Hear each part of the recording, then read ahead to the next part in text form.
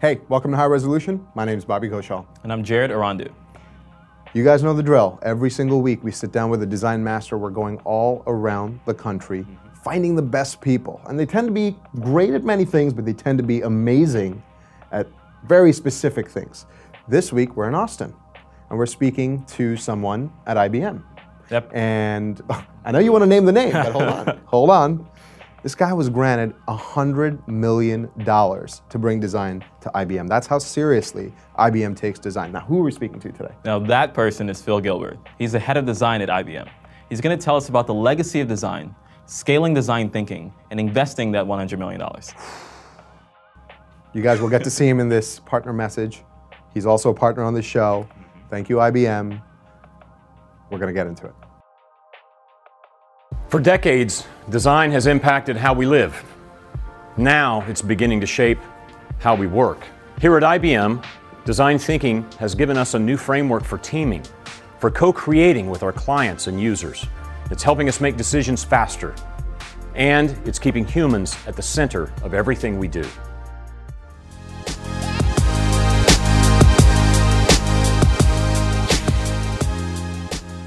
Phil, thanks for joining us. You bet. Thank you guys for having me. Awesome. What's one thing about design that's clear to you that you don't think is clear to other people?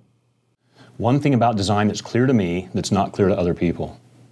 I don't know. So I don't think there are many new ideas. I think you go back and read Shakespeare. There are very few motivations, and there are very few stories, and they've all been told.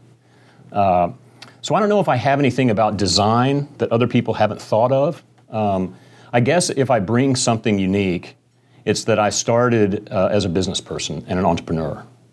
And so I think what I bring to the role that I have and what I hope I bring to the designers that are in and come through our program is a perspective that comes from the perspective of getting differentiated outcomes to market. And I think that the intention behind that goes beyond what is typically considered just good design. In fact, I have my new saying is, Thomas Watson Jr. had the famous saying of good design is good business. Mm-hmm. I kind of feel like good design is table stakes these days. And what we really need to instill in designers that are designing for business outcomes is a notion of designing for differentiated, delightful outcomes. Simply delightful outcomes, those are becoming relatively commonplace today. Mm-hmm. So I do think that I bring that perspective, and I think when I think about it, I guess what I'm saying is I feel like the ingredients in my gumbo are identical to everybody else's, but I emphasize certain ingredients differently because of that perspective. Now, if you go back to the stories that of designers in IBM's past, like Paul Rand. Paul Rand asked, I've become friends. We'll probably get to some of the friendships that I've been able to make as being in the role that I'm in. But this one guy who worked with Paul was talking to me, and we were driving one day, and he is a formally trained designer, has been around obviously for a while. And he was saying, one time he goes, I was real young. I had just started working, and he actually worked in Elliott Noyes' studio. And he goes, and I was there with Uncle Paul. They called him Uncle Paul. That's awesome. And he said, I was driving with Uncle Paul. And Uncle Paul looks at me, and he said, so, Gordon, what is design? And he goes, I froze. He goes, here I have spent my whole life wanting to be a designer. I trained as a designer. And I'm sitting here with Paul Rand, driving in his car. I should know the answer to this question, right? Yeah. And he goes, I froze. And I said something, the intention, blah, blah, blah, blah, blah. And he said, Rand looked at me and just kind of shook his head. And he goes, you got it all wrong. Design is about relationships. Full stop. Yeah. And I like that. We emphasize the relationship. The relationship between things is what I think there's a profundity in that statement that every day this notion of the relationship of information to itself as it's presented in a digital application is an example. The relationship that we have as experience givers, as hosts to our guests, is a relationship. The relationship we have with our competition, differentiation, is a relationship. And I really think that there's a profundity that Paul had about design that I certainly don't. Maybe that's a better answer to your question, but I guess those are the things I think. So you mentioned some big names, right? Elliot Noyes, Paul Rand. So IBM has an astonishing computing and design history. You guys helped land man on the moon, right? Yes. Invented the credit card, as I had heard. You have legends here, like Paul Rand, like Elliot Noyes, and Ray and Charles Eames, right? And now we've got Phil Gilbert, right? So I'm very curious, what is this? Yeah, right, so where do you stand in contrast to these giants, right? Because there's an amazing legacy that has been bestowed upon you in your trust. Where do you stand in your understanding of design that might be contrasted to theirs in the world that we live in today? And also, is there a secret about design that you now know that they couldn't or didn't? No. No. The answer to your last question is no. There are secrets they knew that I have yet to learn. I think, so first of all, I personally do separate Elliot from the others in one sense that I'll talk about in a second, although they were all, Elliot, amazing architect, trained designer, the credited designer on the IBM Selectric typewriter. Sure. Okay, he's an iconic designer, yes. But the others are great designers. I really do believe, I am not one of those people, but I believe that the great designers that we will be talking about 100 years from now are coming through this program today. Mm-hmm. I think you met some of them today. Mm-hmm. I don't know which ones specifically, but I do believe that this program, I believe as caretaker, your word is spot on. That's how I view my role right now. It's the rejuvenation of the program and a caretaker of something that was here before me and will hopefully, and I feel sure will be here after me. Yeah. But the designers that we are creating are the designers for the 21st century. And I believe that we are instilling in these designers a few traits. They aren't secrets that could not have been known to those guys, but I think that they are things that were not as important in the 20th century as in the 21st.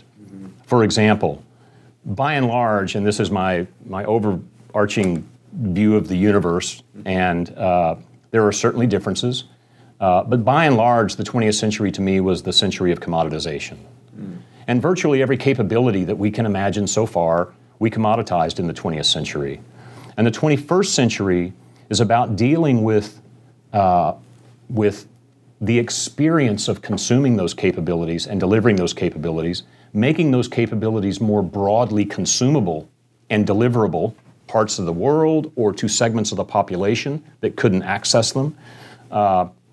And there's a series of complexities in the 21st century that can't be solved by the process orientation of the 20th century. And that's why the design mindset and why design is so important. The ability to collaborate across disciplines is so important. So I think that, again, I think it comes back to no particular secret, but I think the emphasis that we are placing on different parts of the design process are very different. I personally don't believe, I believe that we're kind of past the era of the superstar designer, and we are in the era of teams and collaboration. That is a difference. In the 20th century, you could have a Paul Rand who single-handedly did certain things. You could have a Ray and Charles Eames, and coming out of that studio, massive numbers of, some number of iconic things.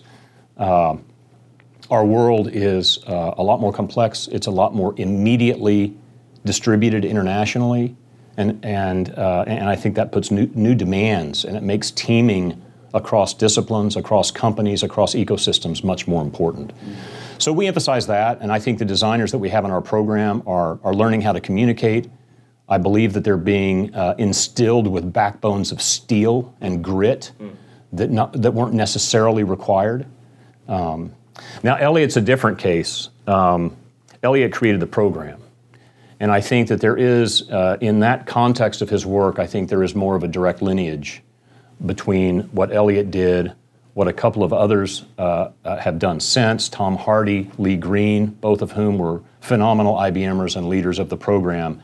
And that legacy has been handed to me to, in our case, really rejuvenate, rekindle, and grow that design program, the corporate design program, and essentially try to instill a culture across all of IBM that is independent of the excellent craft of the individual designer. So you mentioned the program, and I definitely want to get to the program, but we also spoke about you being a caretaker, right? Mm-hmm. IBM is a 100-year-old institution, and what's surprising to me, amazing to me really, is they committed $100 million to design, right? And they placed you as the caretaker of that. I'm just really curious, what did those conversations look like? How did you get that buy-in? What were you saying in those meetings for them to actually give you such a trust? I wish we'd recorded them, to be honest. Well, first of all, it's way more than 100 million now. Today we have 1,300 formally trained designers at IBM. That's so great. Show off. We can all do the math. Yeah. But having said that, big isn't better, and big isn't better. But our investment in design is massive. So let me just correct that. But having said that, it didn't start out that way. I didn't have any conversations with, Jenny, who really is the, spiritual and literal presence behind the program every day.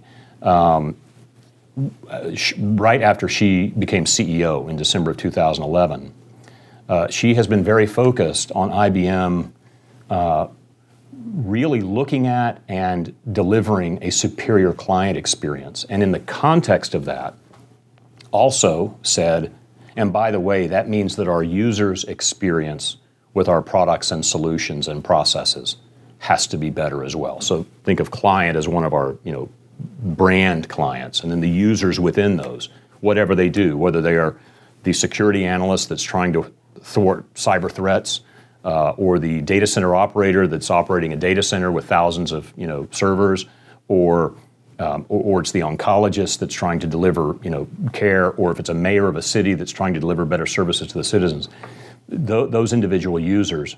And that's really where the conversation with me started. I think the literal words that were said to Jenny was, "There's a user experience fanatic in Austin, and maybe he can help." And that's where it started. And it really started with my company had been bought by IBM in 2010, and we were known for delivering a great user experience in our product. I had been asked to run the subdivision that bought my company, and we brought these practices and we brought designers into that group. And over a period of about 18 months, we delivered demonstrably different outcomes in that small group. And then Jenny was named CEO and started this initiative. So we had a little bit of a business case. So that first conversation was, whatever you did in that smaller group, and at IBM, small means 1,000 people. Mm-hmm. It was about a 1,000-person group. Whatever you did over the last 18 months in that group, can we do it everywhere, across 350,000 people? And I said, I don't know, but went away. And the first conversation was based on the engineering capacity that we had. I came back and I said, if you want to do this, we need to be willing to bring on board about 1,000 formally trained designers. This isn't about shifting 1,000 people. Mm-hmm. It's, we don't have these people. Mm-hmm. We need to go get them. And to her credit, and to her credit every day since, she came back just a very few days later and said, go, how fast can we go? Yeah. Now that initial how fast can we go, the first year was 100. So the first conversation was not 100 million. It wasn't anything close to that. It was, I think we could get 100 people. I really thought in my heart we'd get 50. Mm-hmm. But I thought in 2013, I committed that we would try to go get 100. We ended up getting 100. And the result of the work that those 100 did is what led to the big conversation. What were those results? Outstanding. We initially started with 7 projects from all over the business. And I would say 2 of them didn't turn out so well. That was fine, but there were issues with the teams, there were issues with the kind of projects we picked, and we intentionally picked projects with very different patterns because we wanted to see where it really worked and where it might struggle a bit. So 2, you would kind of say, okay, experiment, failed, learned. 1 was okay. 4 were demonstrably different. We weren't measuring NPS at the time, but if we had been, you would have seen a 40 to 50 point difference in NPS. I mean, it was they were demonstrably different. The client reactions were different. The user reactions were different. The sales were different. Everything was different. Can you give us an example of one of the projects? One of the projects was was at the time it was called Pure Application System. You can think of it as a mainframe running Linux. It wasn't. We now have a mainframe running Linux. It was a set of traditional distributed servers running Linux, but hooked together and prepackaged with a set of applications. And you could buy this system and just start using it. The differences in sales after we had applied design thinking, after we had put designers on the software experience around, we had initially taken a fairly traditional IBM approach, which was this is a hardware project and a hardware problem, when in fact that was just what it was. But the issue of getting people to use it was a software problem. Yeah. And so within a quarter of the first release of the first version that was released after this team had been in what we call our Hallmark program, it was night and day difference. So there's something here that strikes me as peculiar. So this conversation happened in 2011. 2012. 2012, Yeah. okay. But as far back as, say, the 50s and 60s, Thomas Watson Jr.'s famous quote of "good design is good business," which is one of the quotes you opened with here, suggested that IBM back then knew that design was important. Yep. And now, granted, it's table stakes, I'll give you that. But was there, it feels like there maybe have been a moment in the 70s, 80s, and 90s where that fire burned out a little bit. The design fire burned out a little bit. I wonder if there's a cautionary tale there for companies who might lose the spark of design. Like, are there indicators that you could point to in IBM specifically that could help other people? Well, it could help other people. So the short answer is yes and no, and I'll talk a little bit about the specifics. But I think in general, what you're dealing with, when you talk about something like design, which, in my opinion, cannot be independently measured as to what value did you bring. When somebody writes a line of code, it may be good code or it's bad code, but there's a line written and it goes through the compiler and it executes. Which is weird because it may be a horrible algorithm, it may be slow, but there is value attributed to that because you can see it. Design is harder to get, in my opinion, a culture of people tuned into understanding its unique value. So that's one thread. The other thread is, by and large, the way it had been practiced, and I think is practiced in most places, is it's practiced as an other. It's practiced as design, capital D. And that almost precludes, to some degree, design ever actually having a seat at the business table. It's too often not positioned as a business thing. It's positioned as a design thing. I think those two things, the fact that it's very difficult to ascribe specific value to it, and the fact that there were superstar designers and there was certainly great designers at IBM, but they weren't necessarily leading business strategy, allowed us and allows many companies to take its eye off the ball.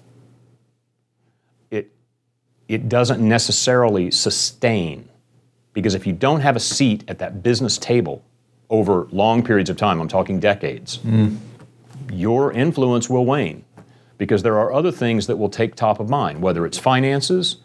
In the case of IBM, that was a big thing in the 80s, right? And early 90s. And so you just tend to take your eye off the ball. That was one thing that happened. The second thing that happened was our design program, such as it was very heavily on brand and hardware. Our iconic designs that you remember, the designs of the System 360, the design of the Selectric hardware, and even into the 2000s, our hardware design is still winning awards, even in the 2000 teens. Year before last, we won the international design. IF Industry Forum. Yes, Hardware of the Year award. Richard Sapper worked with IBM through the aughts, right? So we had retained hardware design bona fides. We had retained brand design. So if you think about the iconic films of Ray and Charles Eames, Mathematica, Powers of 10, that were done for IBM, our brand is still there. In the 1990s, we started moving into software. And if you look at the contribution of software to our business, it's almost completely software now. We never built a design capability intentionally in the software division. And now that's what you're... And so now all of a sudden, it's 2012, 2013, 2014. Well, software is the thing. Yeah. I mean, it's all that there is, in a sense. And we had just never focused. So we'd never even started there to be realistic. And so that was really kind of why it was lost, because it was, to some degree, it was de-emphasized culturally, and it was lost because we got into a new business that grew like crazy, and we just never took those same principles to that new business area. So cautionary tale for others, you need to keep design top of mind all the time. It is part of your culture. And as we get to the way we've structured the program, which I'm sure we will, it's why we've structured our program very differently than the way most companies are thinking about their design program.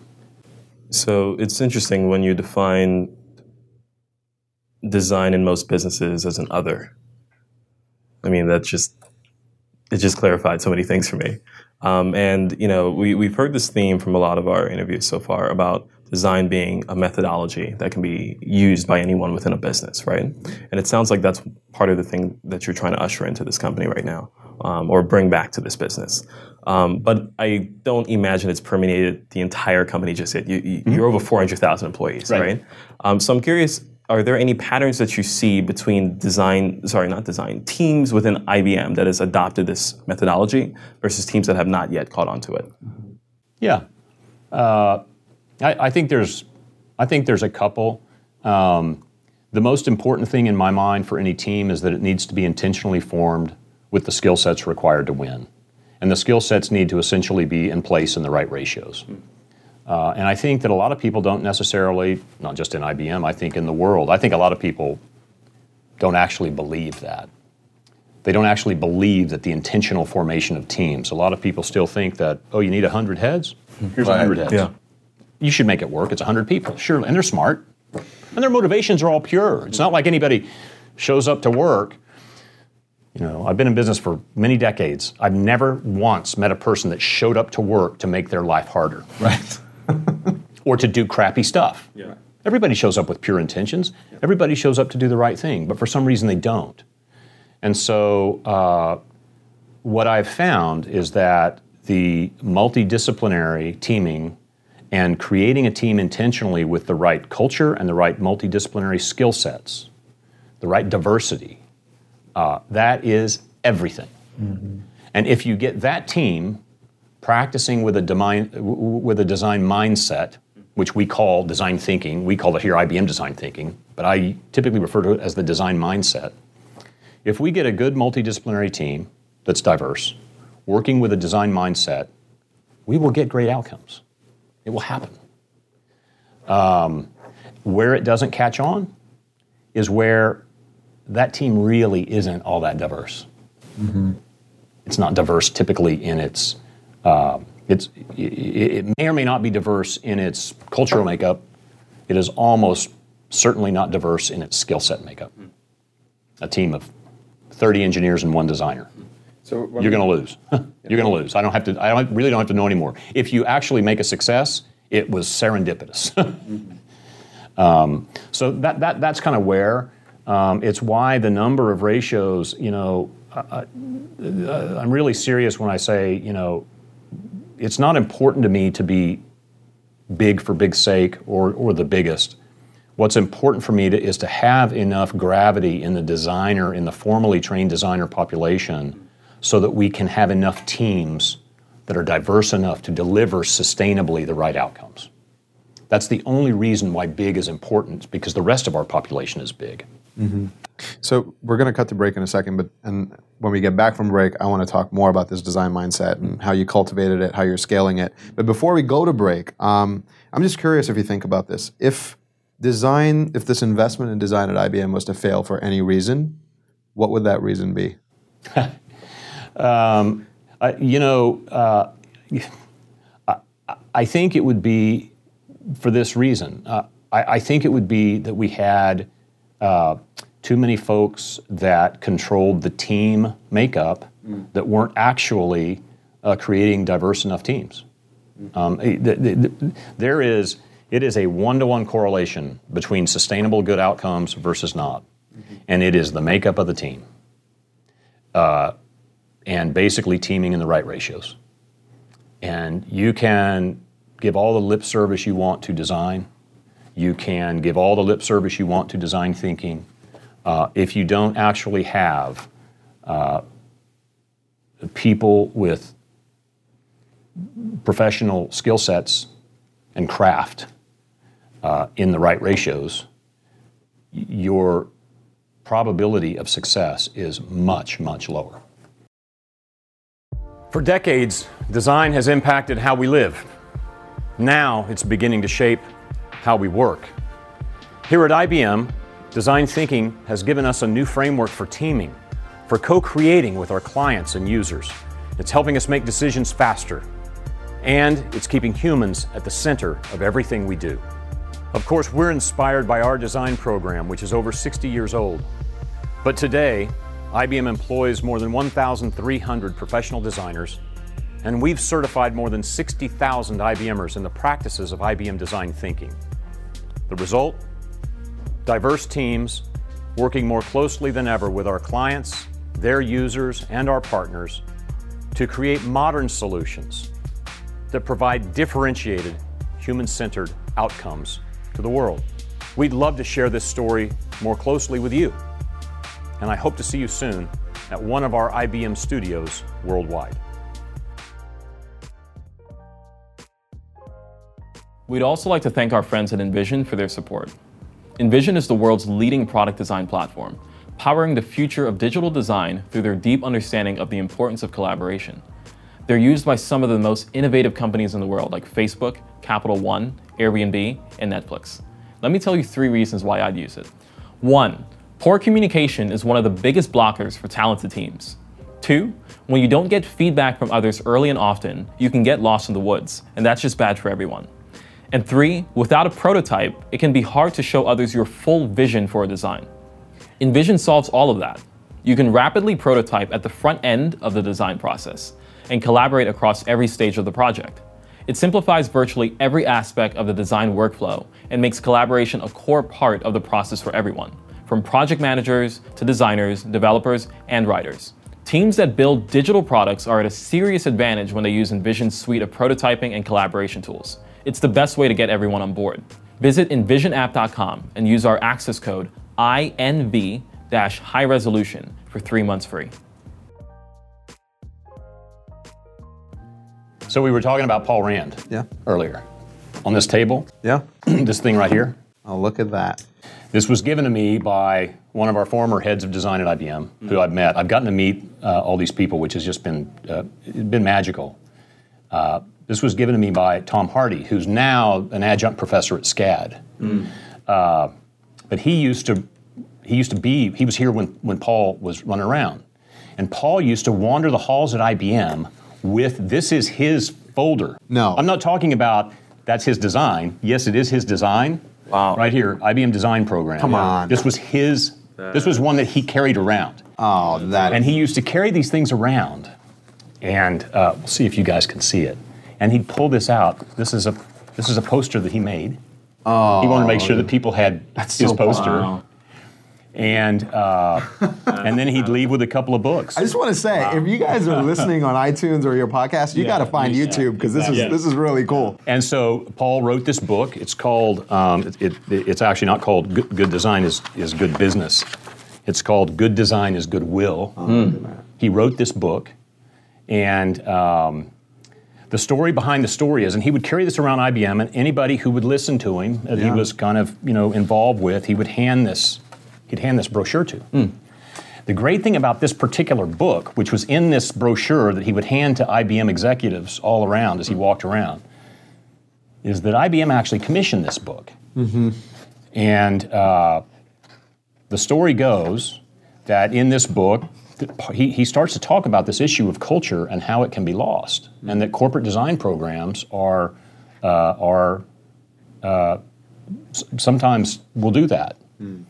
And he was asked to take that part out of the book by us. Right. But?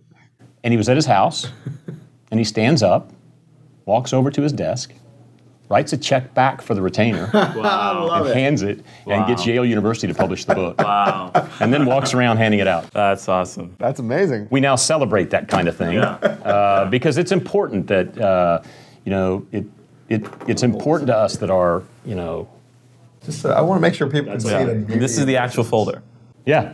that was a folder that came out of, according to Tom. I feel like I'm on HSN or something. Yeah, well, it's not for sale. It's not for sale. Buy this folder. Bidding starts now. So, That is a great story. these things, when we started our program, the future was unclear. It's still unclear. We're 3.5 or 4 years into the rejuvenation of it. Yes, we have 1,300 designers, but it's not certain that it survives forever. I mean, we're early in our journey. If you look at design-centric companies that truly have this in their DNA, you're talking about decades and decades of serious investment over the last 30, 40 years. We can name those companies, right? We continue to celebrate. When we started this program, we deliberately celebrated, and we continue to celebrate Paul Rand and Ray and Charles and Elliot and Eero Saarinen and these people because they continually remind us that we have this in our bones. We can do this. We've done this before. We now have to figure out how to make this truly sustaining. So celebrating our designers and our past and celebrating our heritage is something we love to do because it keeps us connected. It also challenges us. You guys saw outside my office. We've got a big picture of Ray there with a cup of coffee. And I walk out of my office every day, and the designers that are around, it's not only a reminder of that we had this, it's a reminder that these are the expectations we're being held to. We don't take the fact that Paul designed our logo, and remains one of the iconic logos ever, right? Paul designed our packaging, behind here. Ray and Charles Eames, the influence that they continue to have on this company, not just in their designs that they did, but in their way of thinking. This is something that we take seriously, and it's a challenge to each of us because it's hard to live up to that every day. So anyway, that's just one of our stories. That's a great story. So thinking. It seems to be a big theme here. When we walked in the office, we passed this wall that just think, right? Our mugs say think, the box says think, everything says think, right? I mean, I love it. But there's a quote from Dr. Nicholas Butler, right? He was the president of Columbia University. And during his time, very influential philosopher and educator. There's a quote where he says, "All of the problems of the world could be settled easily if men were only willing to think," which is very powerful. I'm really curious how you how do you think we're doing as an industry today? Ooh.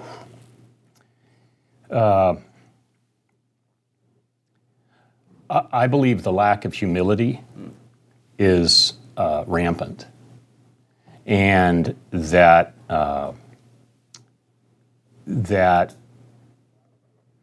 we are coming out with a lot of things these days, and I'm not sure that we necessarily are caring enough about the implications of some of the things we're doing. At IBM, we take this very seriously because we're on the forefront, for example, of AI in the cognitive world. We've come out with a statement very clearly that talks about the moral choices we have committed to take with respect to the development and delivery of AI. That's just one example where I feel like our industry as a whole doesn't necessarily reward the deep thinking about the implications of the human experience.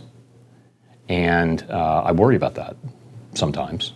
I have a lot of faith in people, so I don't worry about it too much. But I think as an industry, we could be a little bit more humble in our approach to delivering some of the capabilities that we are unleashing. I have this saying that I came up with where I was thinking about hubris and arrogance, which I think unfortunately defines some aspect of our industry. And I was trying to think of the opposite of that, and I really think the opposite of that is curiosity. And so in my mind, curiosity is actually humility with ambition. Mm-hmm.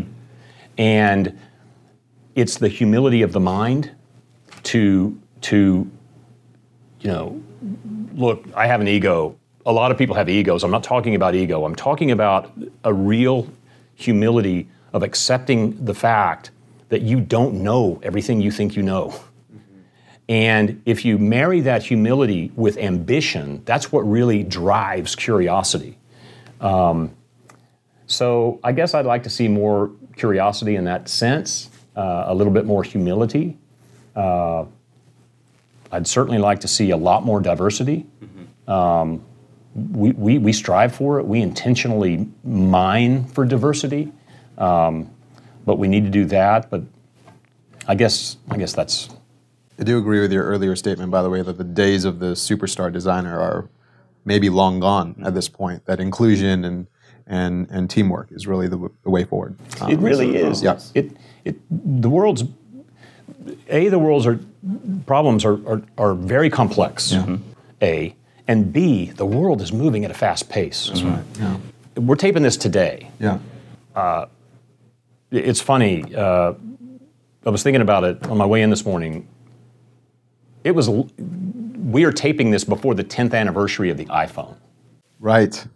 Okay? Yeah, that's right. It's happening this year, but I think it was June, I think, is when it was released, or it was announced in June and released in September, something like that. Just imagine, that seems like we've always had them, yeah. Right? And so what that means is, and one of the things that we've found in our program, and one of the reasons we design, one of the reasons we use design and design thinking, to some degree this started as a way to improve our user experience, which we talked about earlier. What this thing quickly became was the spearhead to IBM's transformation, full stop. And the reason for that is this notion of diverse, empowered teams that had a purpose. And the purpose was put the user as the North Star. Right. And that's the thing that Agile as a framework doesn't quite have. Agile will get you somewhere. It doesn't necessarily care where it takes you. Right. If you marry that, which we've done with design thinking, it gives a purpose to those teams. And the purpose is to be a great host for your users, for people, for humans. Mm-hmm. Doing that at speed, because the world is moving so fast, requires a team to be all together. Mm-hmm. I don't mean physically. We've actually part of the magic of our version of design thinking is that you don't have to be physically together. But be that as it may, the reason this is so powerful is because it puts the business decision maker right there with the technologist, engineer, right there with the designer, and they are iterating in real time and making decisions and moving on. Mm-hmm. And that's the magic. The team has become the atomic unit of work, of outcomes. So tell us about IBM's design thinking and the design program that you're running here. Like, what skills and areas of expertise are you emphasizing? Well, tons of different skills. So our approach to design thinking is very much like, there's no secret sauce to developing empathy and understanding, rapid prototyping, getting feedback. What we have done with IBM design thinking, though, is we've really intentionally put some tactical elements around it that allow it to scale to larger, more complex teaming situations. And I'm typically talking about geographical complexity, but also size complexity. For example, I think in today's world, if you're a business in today's world, of any size at all, I think the notion of two pizza teams is harmful. I think it's horrible. Two pizza teams? Yeah, this notion of a team shouldn't be any bigger than you can feed with two pizzas. Oh, God. And you're saying you don't believe in I don't that, believe in right? that. I think it's silly. I got to tell you, to get something to market, even at the company I sold IBM, to get something to market required a lot of people. It required the technology team, which could be fairly small, but you needed lawyers, you needed finance people to figure out the business model. Yeah. You needed salespeople. You needed marketing to be aligned. Mm-hmm. Very quickly, if you really think about delivering a holistic experience, you're talking about a lot of people. Yeah. You may be talking about a lot of people, 20 or 30, or you may be talking about a lot of people, 200 or 300. Mm-hmm. Depending on what you're doing. You may be talking about a lot of people, 1,000, depending on what you're doing. So the real problem that needed to be solved, if the team was everything, if in fact the team, the multidisciplinary team, is in fact the atomic unit of delivering an outcome, then we had to figure out a way to scale these design thinking practices and the mindset to a very large team, maybe who weren't in the same room.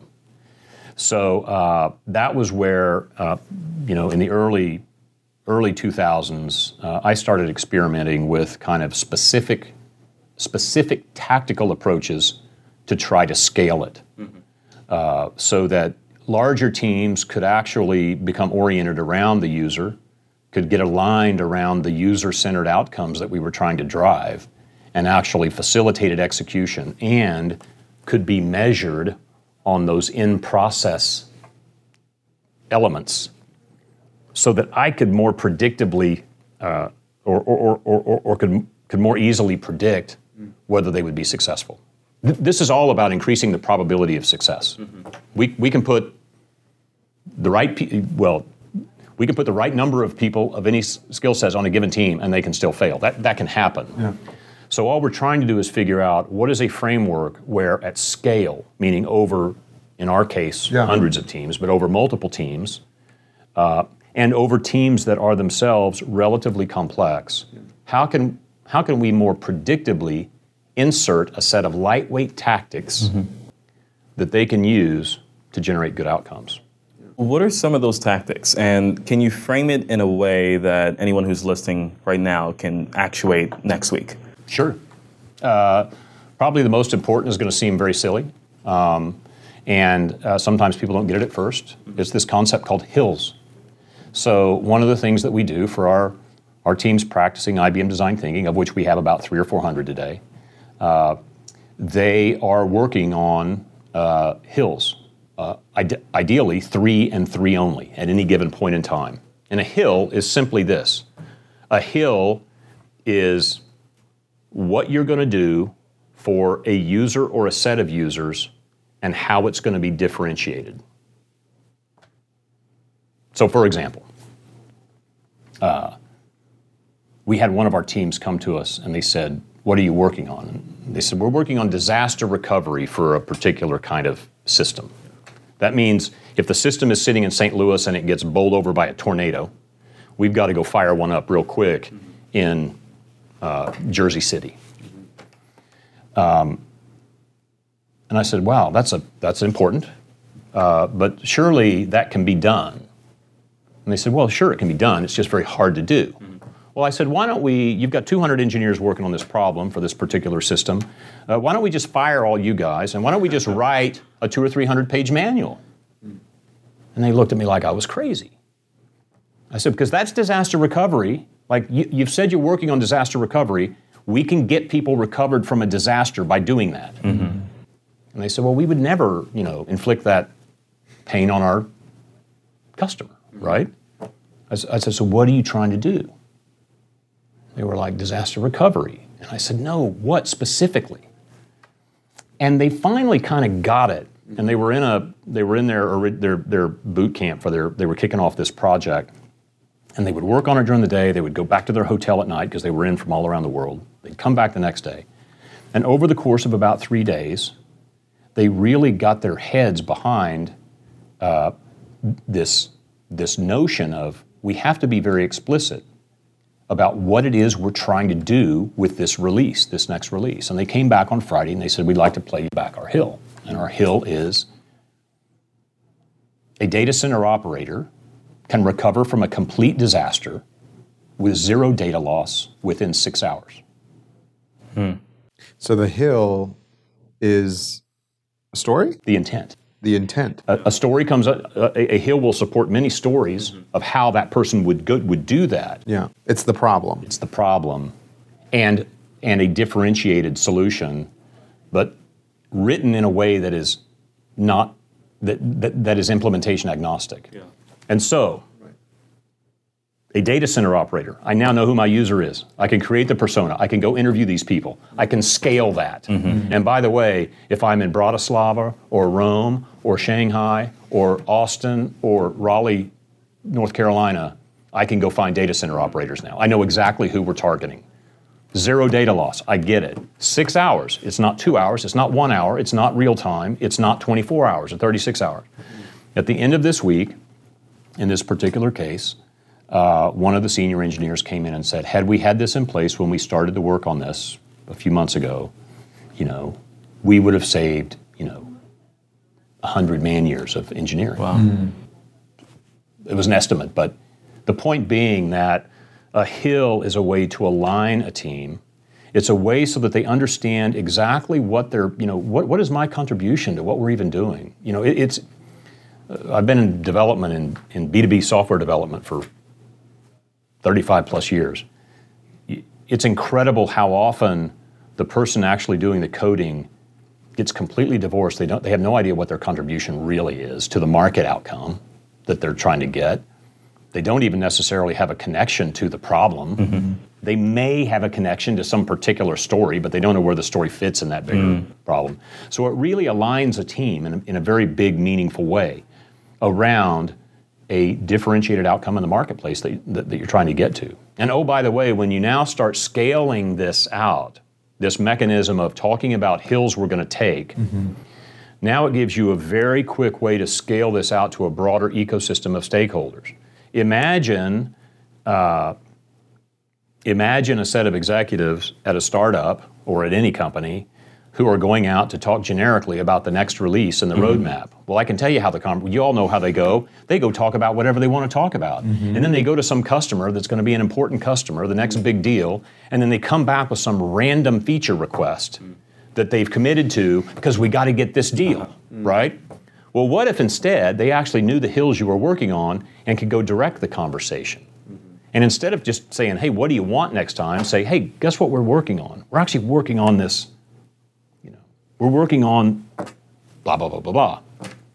And you just take so much noise out of the system. So now you're aligning not just the development team around the particular problem, you're aligning marketing, you're aligning executive stakeholders, you're aligning your clients. You're having a conversation in this space, not in a 360-degree space. that's one very, very powerful aspect of how we practice IBM design thinking. From that, everything devolves. Now, our product managers and our designers, our design researchers, typically work together to create the draft hills. Those hills are presented as all work around here is presented in a set of playbacks. That's the second key to IBM design thinking, is this notion that in any organization, what I've found is when you hire, when you start a company and you hire the first person that you hire, your partner, there is no conflict, because every meeting that is held, everybody in the company is in that meeting. When you hire the next person, when you get 3 people in a company, all of a sudden you have problems of scale and silo. So playbacks are a way to eliminate hierarchy and silos. We need a safe place to present work. So playbacks are where we play back our work, and then finally the sponsor users are a way that we measure if you've recruited people against the hills. Now you said you have 1,300 designers. You're going to have a lot more globally. I'm curious if you're looking for a particular set of skills or specific kind of character that makes up a strong designer. When people apply here, who gets through the door? So multiple skill sets, virtually every design skill set, visual design, user researcher, front-end developers, many of them enter through the design door, editorial and content design, industrial design, UX design. So everybody's looking for T-shaped designers, but the vertical part of the T, virtually all of that. But what we test for most rigorously is your ability to collaborate. And so if there is I tell our recruiters all the time, there are going to be some superstar designers that we are not going to give offers to, and they're going to do very well, but they won't work here because our teams are, and I think in any company of any size, the teaming is hard, collaborating is hard. Our teams are complex, our problems are complex, and we have people at IBM who in some cases have been working on problems 30, 35 years. They actually do have tremendous domain expertise. They also have tremendous bias that they don't necessarily recognize in themselves. And putting designers in that situation is tough. So we need designers that have a terrific ability to collaborate. And if they don't have it when they came in, as I said before, they will have backbones of steel when they leave or advance. How do you explain the difference to these people about because my guess is they're coming from design schools, right? By and large. By and large, okay. So how do you, when they walk through here, how do you differentiate design with design thinking? And does it catch them off guard? Is design thinking something they learn in schools? Or do they expect to learn it here? How does that work? Yeah. By and large, they've been practicing design thinking in schools, is what we're finding. Gotcha. It's certainly not a foreign concept. What's funny is the whole aspect of multidisciplinary teams. They feel like it's funny because they'll come in and they say, yes, we absolutely talk to users, we do research, so they're doing that thing. But we'll say, yeah, but you really haven't been doing it in multidisciplinary teams. They said, oh, absolutely, we have. We had a visual designer and a UX designer. It's like, no. The constraints of a design school, unfortunately. Yes, right? exactly. And so that's the real, when they really do their first incubator project, and they are really dealing with real product managers, and they're dealing with real developers and engineers and architects, that is a curveball. And so we try to test for collaborative ability during the interview process, but it's not really until they get into their boot camp here that we really see who naturally takes to it and who needs some help. And that's the one thing that hopefully we'll talk about the future in a bit, but That is the one thing that we keep telling the academic institutions. You need to increase your interdisciplinary collaboration. Mm-hmm. So that's interesting. I'm curious, for designers who are working at companies where design thinking is still foreign, right? They can expect to have some pushback when they try and push this methodology through. Mm-hmm. What kind of pushback can they actually expect, and how can they better frame the value of design thinking so they can actually push the process forward? You know, that's hard. It's really hard, and I guess I don't have a great answer. I can tell you what I know doesn't work is selling the value of design. Yeah. It just doesn't work. So I guess my advice to a designer that's in that situation is just keep doing the work, and the value will become apparent. Keep doing the work. Keep doing the research. Keep challenging when you know that the users are not that the features or solutions being proposed are not what the users want. You've got to just keep at the tactical level, being data-based about what you've learned from your real users, and document that data, document the quotes, and keep at it. It's not easy, but I believe it's a ground game, if you will, excuse the metaphor, but it's not a strategy game. That's what I've found. It just selling the value of design conceptually, because everybody agrees. Like nobody disagrees with design today, and yet we all see a lot of instances but you're not really acting on it. And I feel like they're just not seeing the tactical aspects of a designer's craft, and I think that's what's needed more of.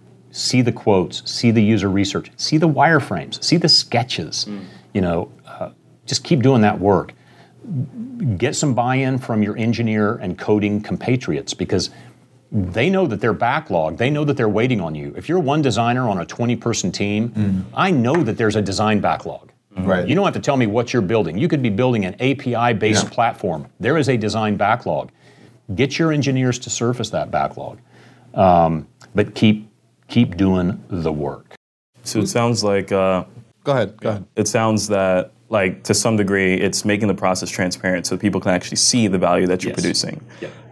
And socializing the value of design. It kind of reminds me of, like, Paul Rand, like, with this folder, like, moving around. Like, there are people he's handing this thing to. But at the artifact level. Yeah. At the tactical level. Yeah. Because, again, at the strategic level, I've just going over people's heads. Yeah, it's like, of course I agree with good design. Of course I want good design. You know what? I buy iPhones. Yeah. You know? Hey, look, we've all seen this. So, it's not easy, but I think that's the key for a designer in that situation. Who's the most likely ally or sponsor? I believe it's probably the coding engineer. Interestingly enough. Expand on that. That's interesting. Yeah. Well, that's the person that is going to be that's the principal collaborator that. Let me back up. Yeah. A company can make a certain investment in its products. Yeah. And by the way, this would apply to service design and whatever, but I'm using product design example. IBM is investing identically. We talk about the cost of design. We are investing in design a lot, but forget that for a second. We're investing in our products exactly what we're going to invest in our products. We've just chosen to shift some of the investment to design as a particular capability and lower our investment in something else. That any business person is doing this. You're not actually investing more in anything. You're simply saying, look, I've got at my last startup, I forget what the numbers were, but I had 31% that I was going to invest in R&D. And so now it's just a matter of, is that going to be 100% coders? Is it going to be 90% coders and 10% architects? Is it going to be 50% coders, 10% architects, 10% product managers, and 20% designers? That's what we're talking about here. We're not talking about additional investment. We're talking about where the ratio of spend goes. Right. And so for the designer that's on a team where the ratio of investment in the formally trained designer is very, very small, where do you need to get buy-in? you need to get buy-in that let's call it for this conversation, if the overspend is in engineering, you're going to need to get buy-in from the engineers doing the best work, that they need more designers. Right. That's who's going to influence, because clearly you've got a management team that believes engineering is everything in that example. Right. So going to the management team and speaking to them in the abstract that they should reduce their investment in engineering and increase the investment in you, It's not going to get you far. it hasn't in my experience, right?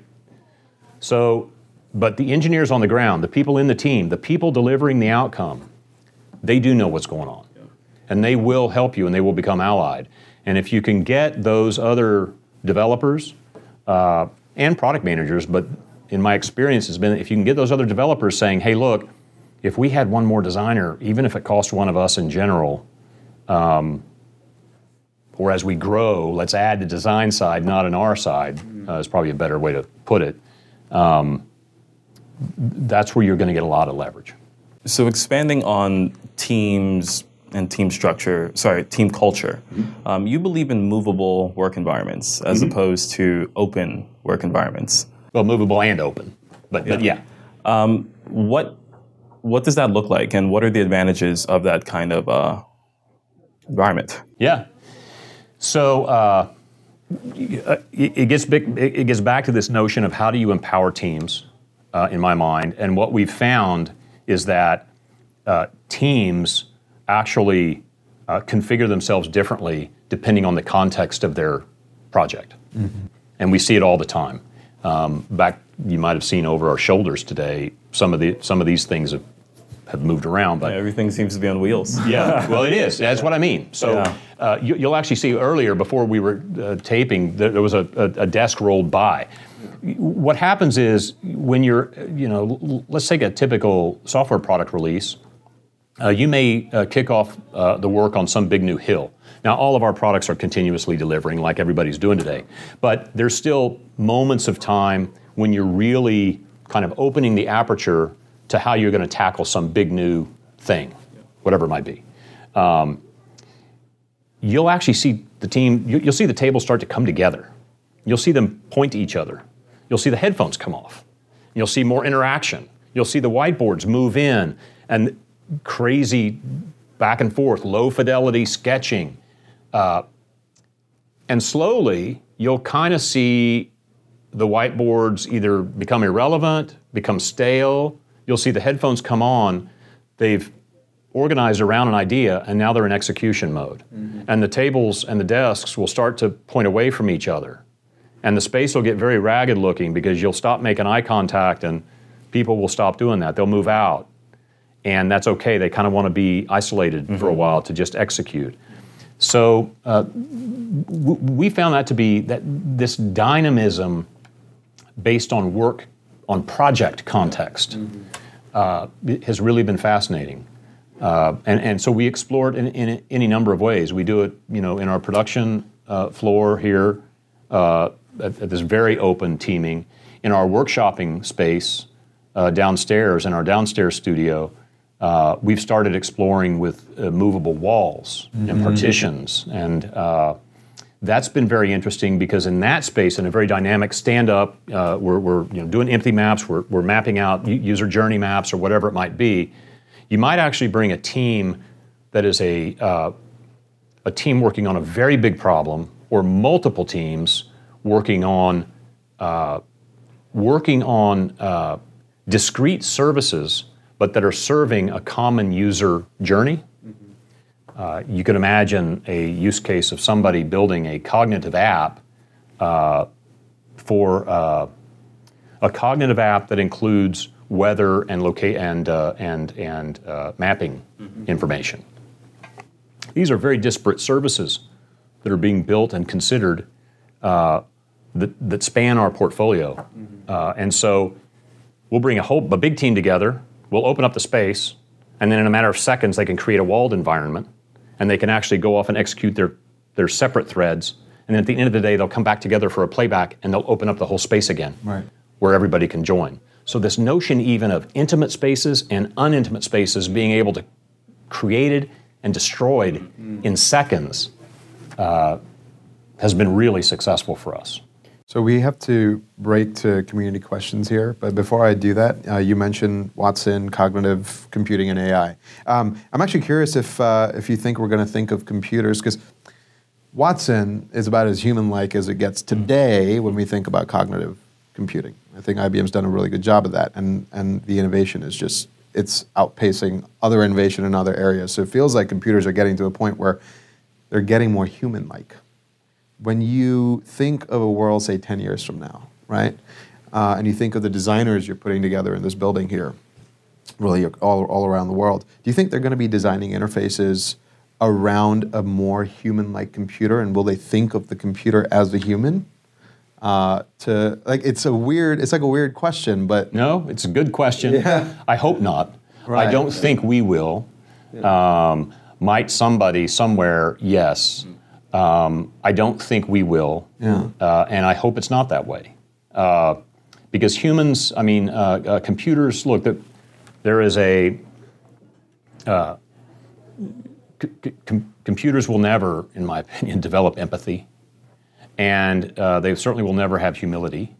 And in that sense, they won't be curious, right? And they will and should be, and in IBM's view, official view, Watson as a specific AI will always be for augmenting human endeavors, which means there will always be a human user at the center of what we do. And Watson will be thought of as a way to augment that person's mastery of their environment. And that really is what IBM, at its heart, has always been about. There's an apocryphal conversation that Elliot Noyes had shortly before he died in the 1970s, where somebody asserted what IBM was, and he said, no, you've got it all wrong. What IBM is, what its character is helping humans master their environment. And I love that phrase, and I think that is the role that we see Watson playing, is simply an elevated set of capabilities to help human beings master our environment and to make our lives a little bit easier. So I hope we don't think of systems as humans. I'm pretty sure we won't, but I'm not sure that that's a universal statement. Right. But I think it is an IBM statement. Fantastic. Well, now we get to go to this fun community question set. So we reached out to our community, and they gave us 5 questions that they want us to ask every guest. Okay, so we're gonna these could be rapid fire if you want. So the first question is, how do you explain the role of design to people at IBM?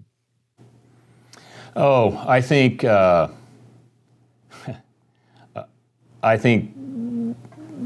design here ultimately is a way for us to better prioritize work so that we can move faster and deliver more delightful outcomes to our users. But it's a place like IBM, like you said, we have hundreds of thousands of employees. We have a lot of ideas. People sometimes confuse ideas for innovation. Everybody has a good idea. Sometimes it becomes difficult to know what to do first. What should we do right now? And design thinking gives us an ability to say what we should be doing is what your user needs us to do. And that gives us an immediate kind of North Star that I think has really coalesced us around it. So to a large degree, I find it's a great way for us to prioritize work. The second question is, have you noticed any patterns around how design teams are organized at design mature companies? So, can you name me 5 design mature companies? That's a rhetorical question.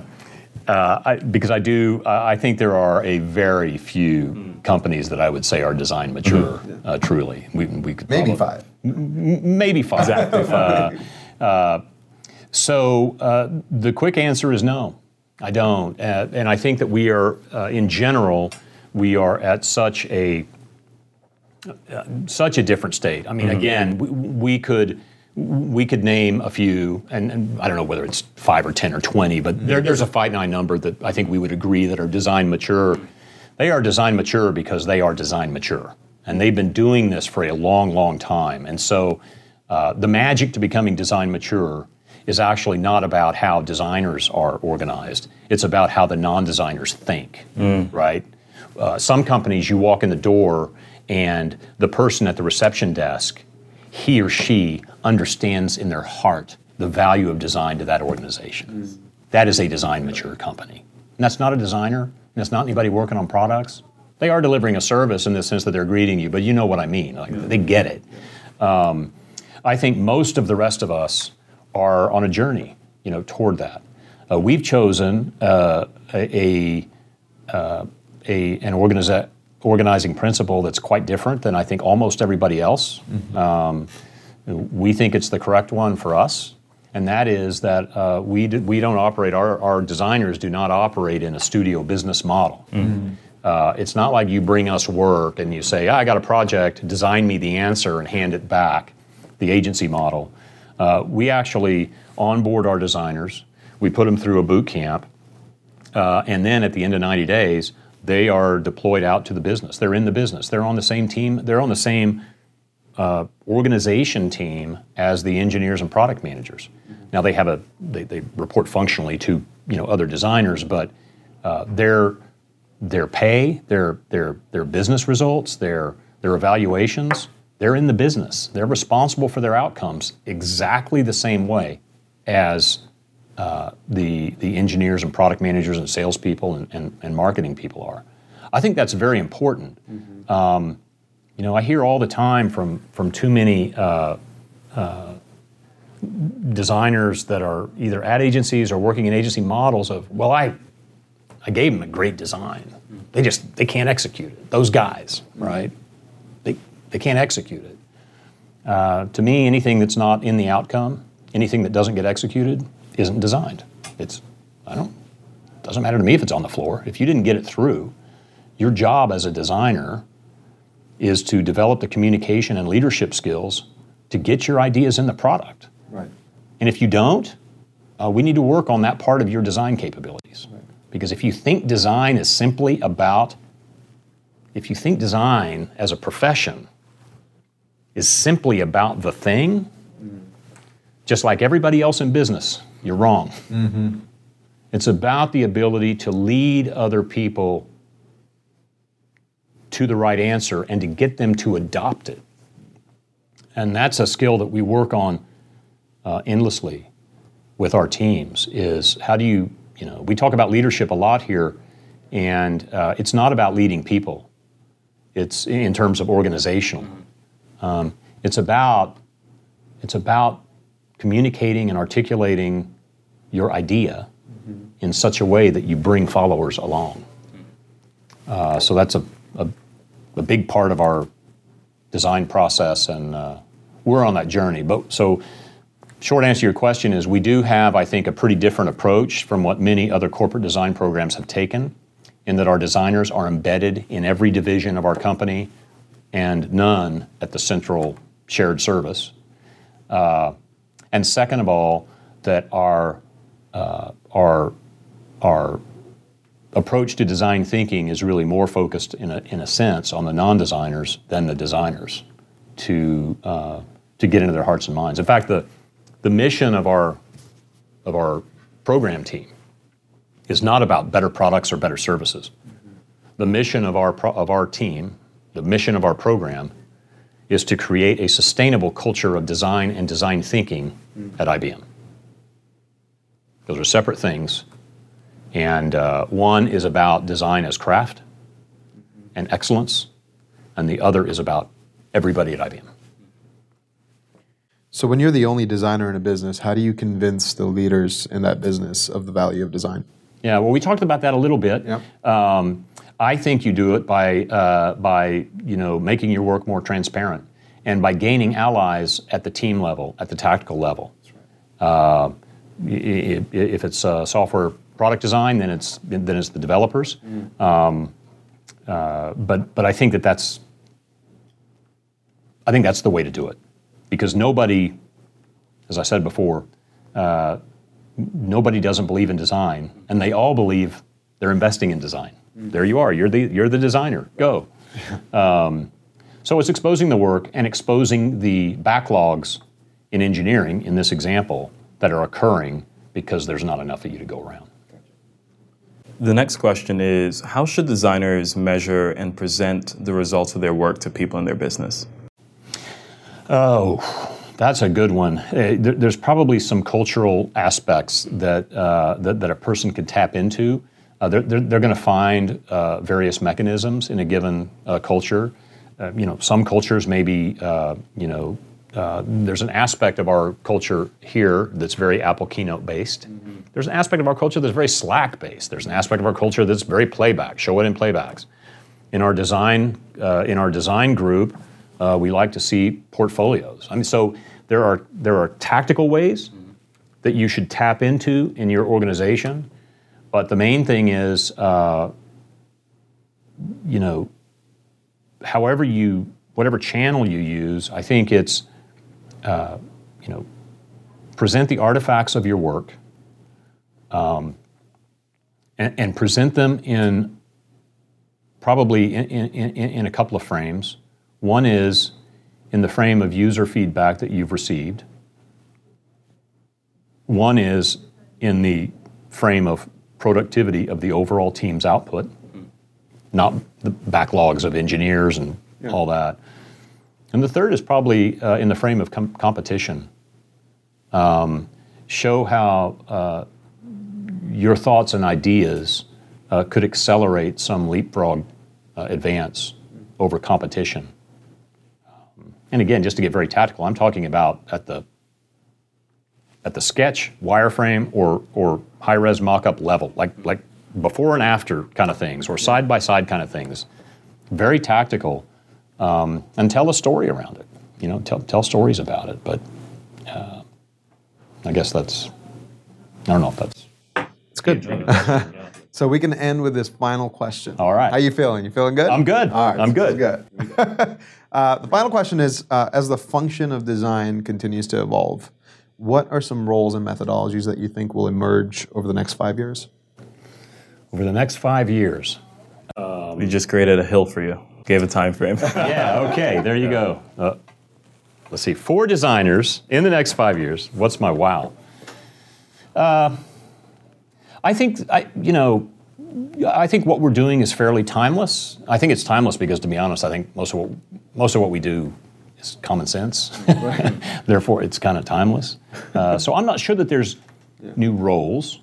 I will say this, that on the design side, as we move in, we talked earlier about cognitive and about systems, AI systems, and becoming more human-like. And certainly the interfaces are changing. Mm-hmm. I do think that there's going to be an interesting new, in some respects, I think the editorial and content designer may be the visual designer of the future. Mm-hmm. Because tone across services, a consistent tone, is going to become as ubiquitous to a brand as a visual identity. Mm-hmm. So I think that's a design role that exists, that is actually going to evolve in very interesting ways and become more important.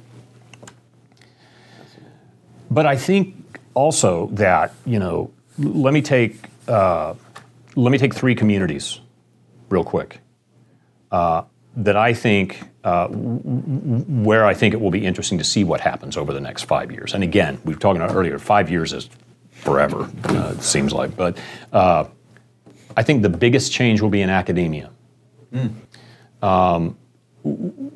Look, this need to work fast and therefore team with diverse interdisciplinary skill sets, there is no bigger challenge for academia today, in my opinion. And I talk to business leaders all around the world, and we are all talking to universities And this has to be the number one piece of feedback to universities is people are coming out today with massive skill sets, certainly way more than me and my peers had. I'm seeing people come out of university today way more skilled and way more savvy in the ways of business than ever before, but they are still not learning how to truly team with people that don't look and sound and think like them. I think colleges are getting that message, but I think that's where we're going to see the biggest change, is that design schools and non-design programs will incorporate design and design mindsets and design thinking more aggressively into their education. I'm real excited about the University of Texas. We're sitting here in Austin today taping this. We're getting very excited, and actually we're going to help teach a course at University of Texas starting next fall. We had, and I can't remember exactly how many, and Doreen Lorenzo, who was CEO of Frog Design, who's standing up that program, she'll kill me because I've forgotten the number, but we had something like 12 or 14 of the deans of different colleges at UT here in the studio last year. And as a part of that program, and they got exposed to design thinking, they got exposed to what we were seeing with graduates. And this isn't a design school problem. Yeah. This is an every single college in a university problem. They are not giving their students enough time and enough encouragement to go work on projects with people that aren't like them. Mm-hmm. I think you're going to see a sea change, and the UT program is an example of that, where all of those other schools stood up, and they actually funded the new Integrated Center for Design at UT. It's in its first year this year. Next year will be its second year. I think they have about 100, 105 students right now. I think you're going to see more of this, where universities actively start creating spaces, both academic spaces as well as physical spaces, for multidisciplinary teams to go do projects. Yeah. That's number one. Yeah. Number two, in the startup world, we're 2 years. This will be the third year that John Maeda, who I know you guys have talked to, and looking forward to his. Just yesterday. Oh, right. Okay. I'm looking forward to seeing that. John's a great friend of the program. We're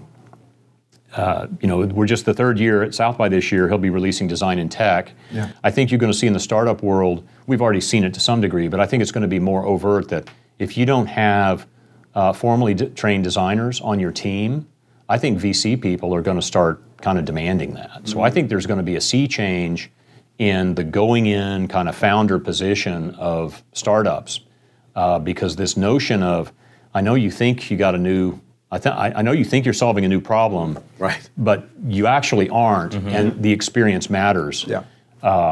So I think you're going to see that more overtly on the startup side, and of course on the enterprise side. Wow. Over the last 2 years, the number of acquisitions. Obviously, we were kind of early to that party in terms of really, turning that on in a new program. There were obviously some design mature companies, but in terms of a company our size and in 2012 really getting in front of it and saying, look, we're going to stand up and hire 1,000 or 1,500 people over the next few years. We were the first, but we were by no means the only at this point. Mm-hmm. There's a lot of companies building what I think will become great corporate design programs. Mm. And that is, the impact on talent in the marketplace is massive. And I think the impact on agencies will be big as well, because more and more enterprises are starting to realize that this is some serious intellectual property that's really important to us as brands, as understanders of our customers and their lives.